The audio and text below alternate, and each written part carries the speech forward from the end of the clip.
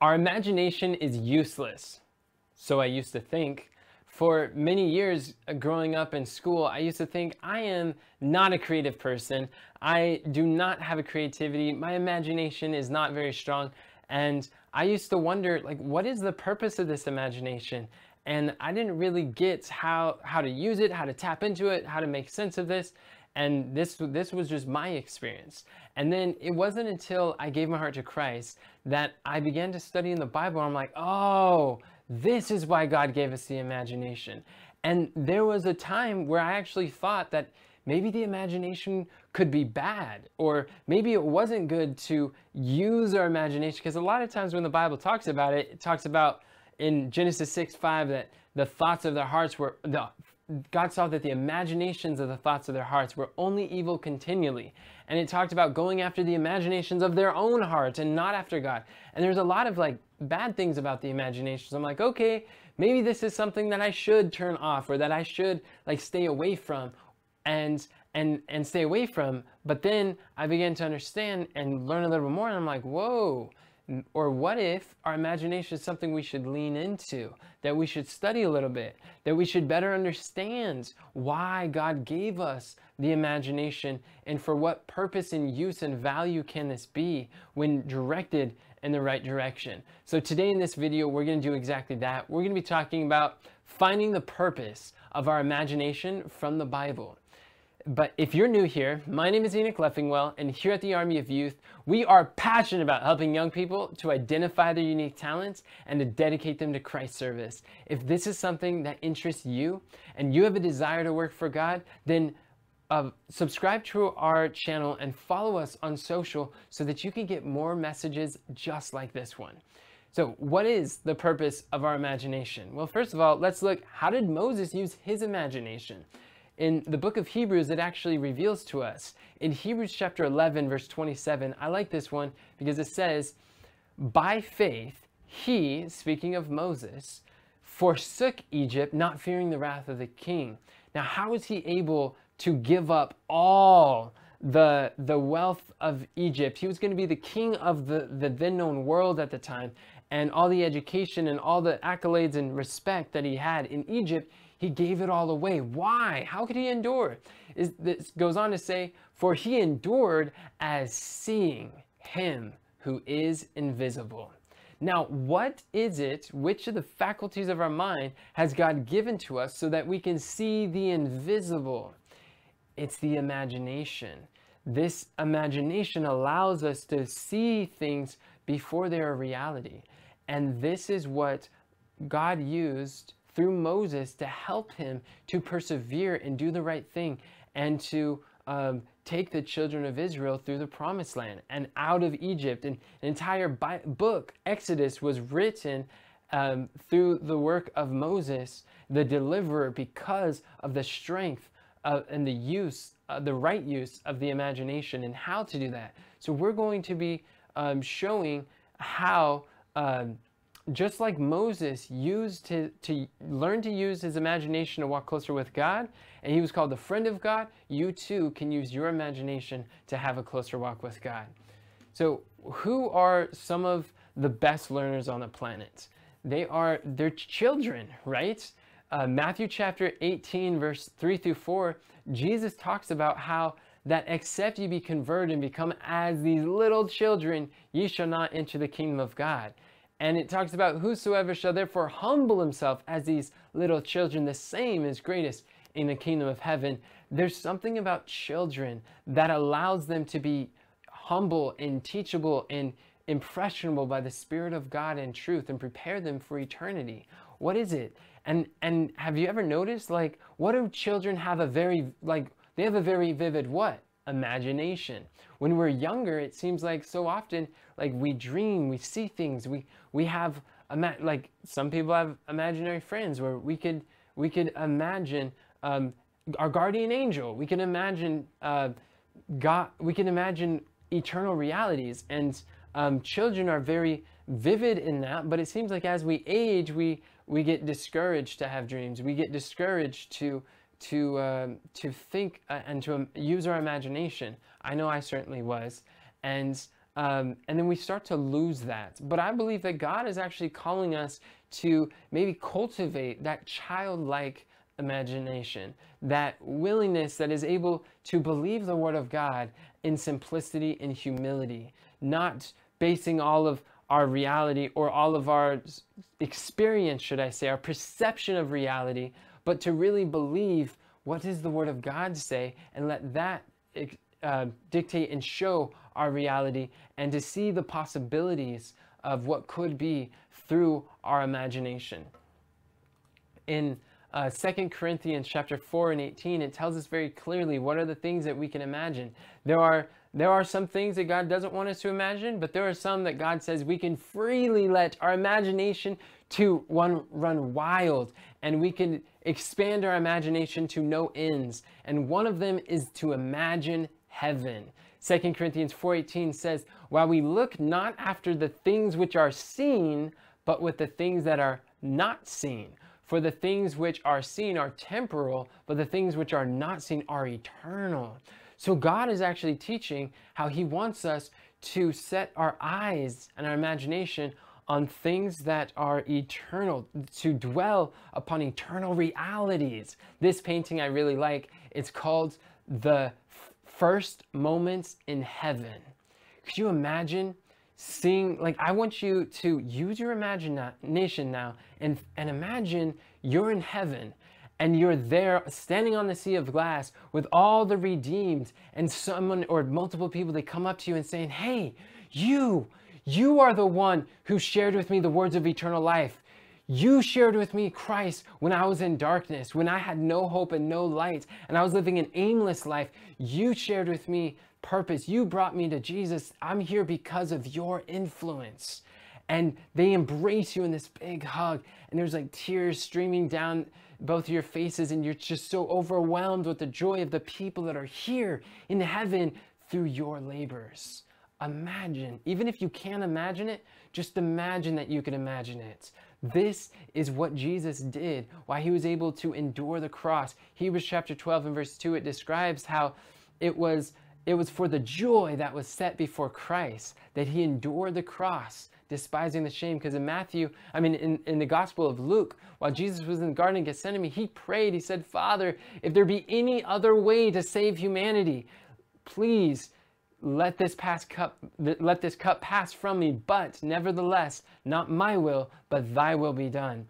And he was just like, he saw the cross and he saw the cost that it would take to save you and I. And he's like, if there's any other way.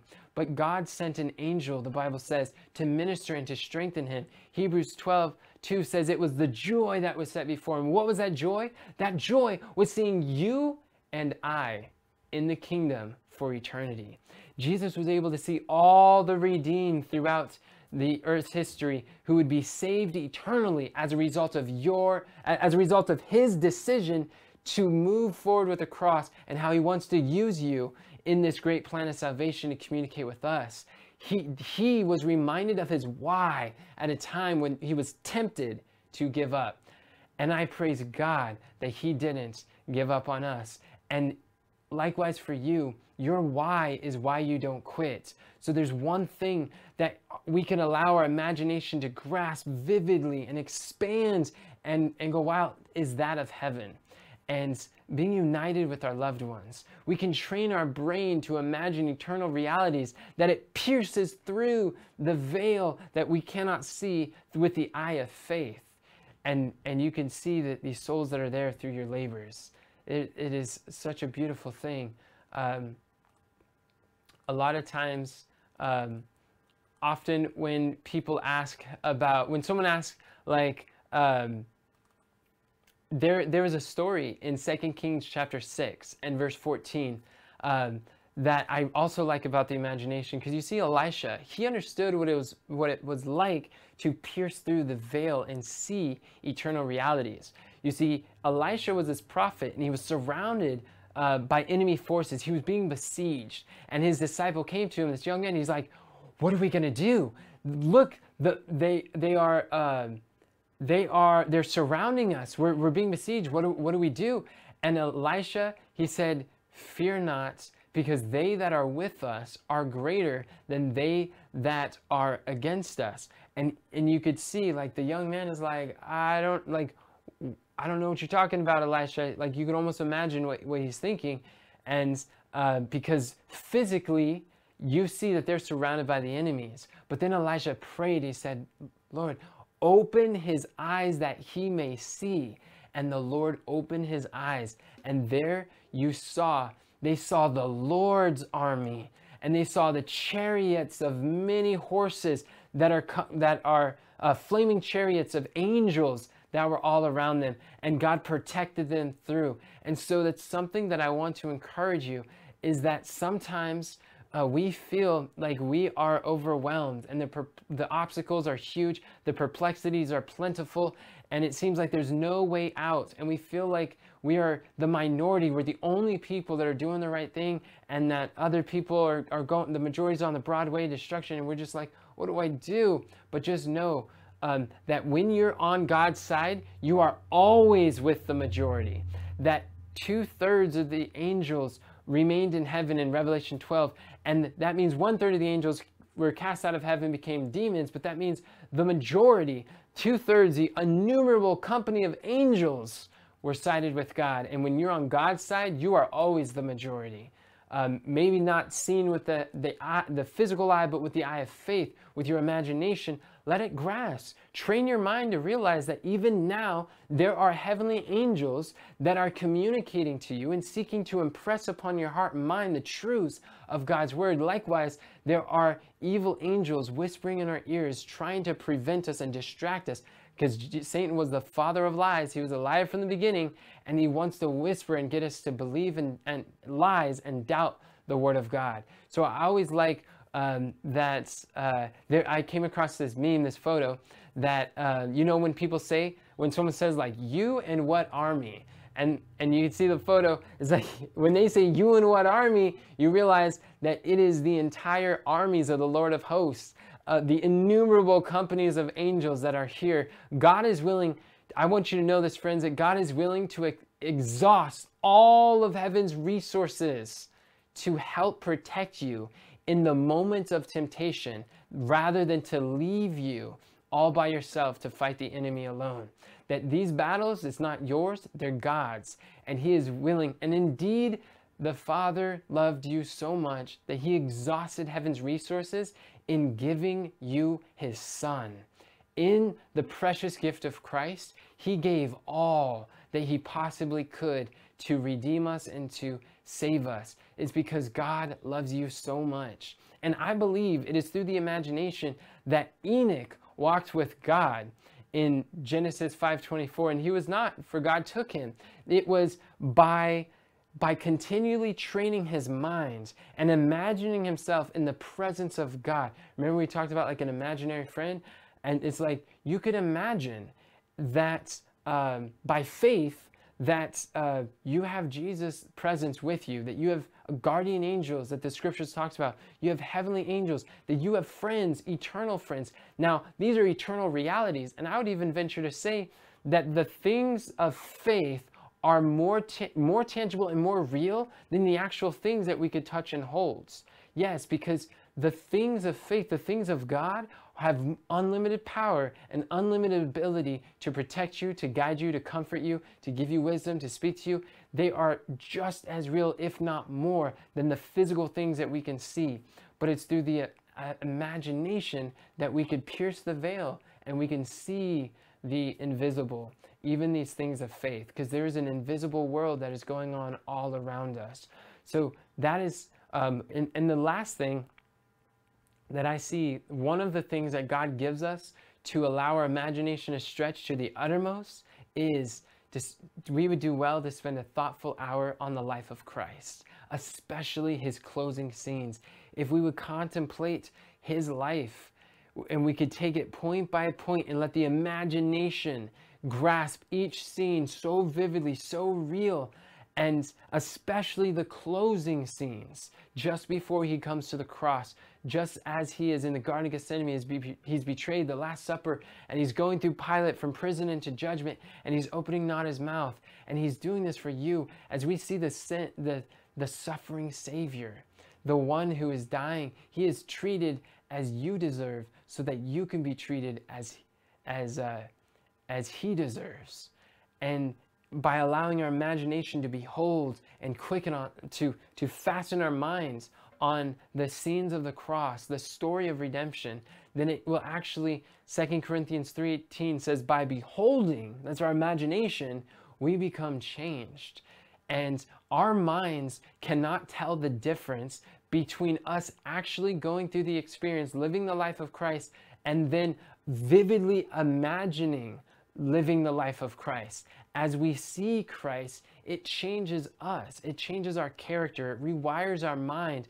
As Romans 12:2 says, be not transformed by this world, but be ye transformed by the renewing of your mind.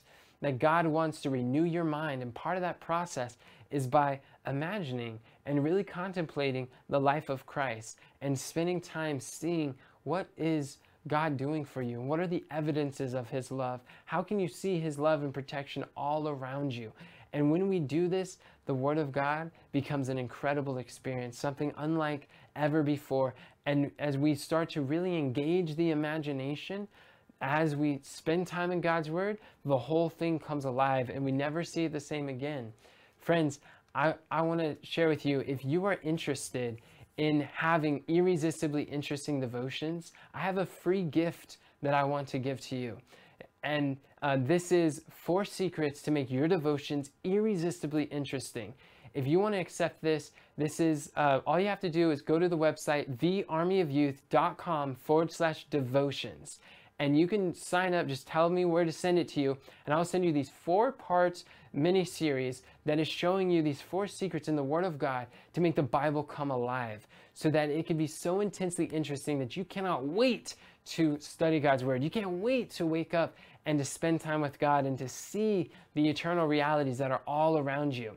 If you're interested in getting this, I encourage you to go to the website, thearmyofyouth.com/devotions, and let me know where to send it to you. I would love to do that. And if you enjoyed this video, then I encourage you to share this with someone else. Let other people know. Who do you know that can benefit by knowing the purpose of the imagination? If there was anything that really stood out to you, let me know in the comments below. Tell me, what is it that stood out to you the most from this, and what do you see as the purpose that God gave your imagination for? I would love to hear from you, and thank you so much for watching. Remember that God doesn't call the qualified, he qualifies the called.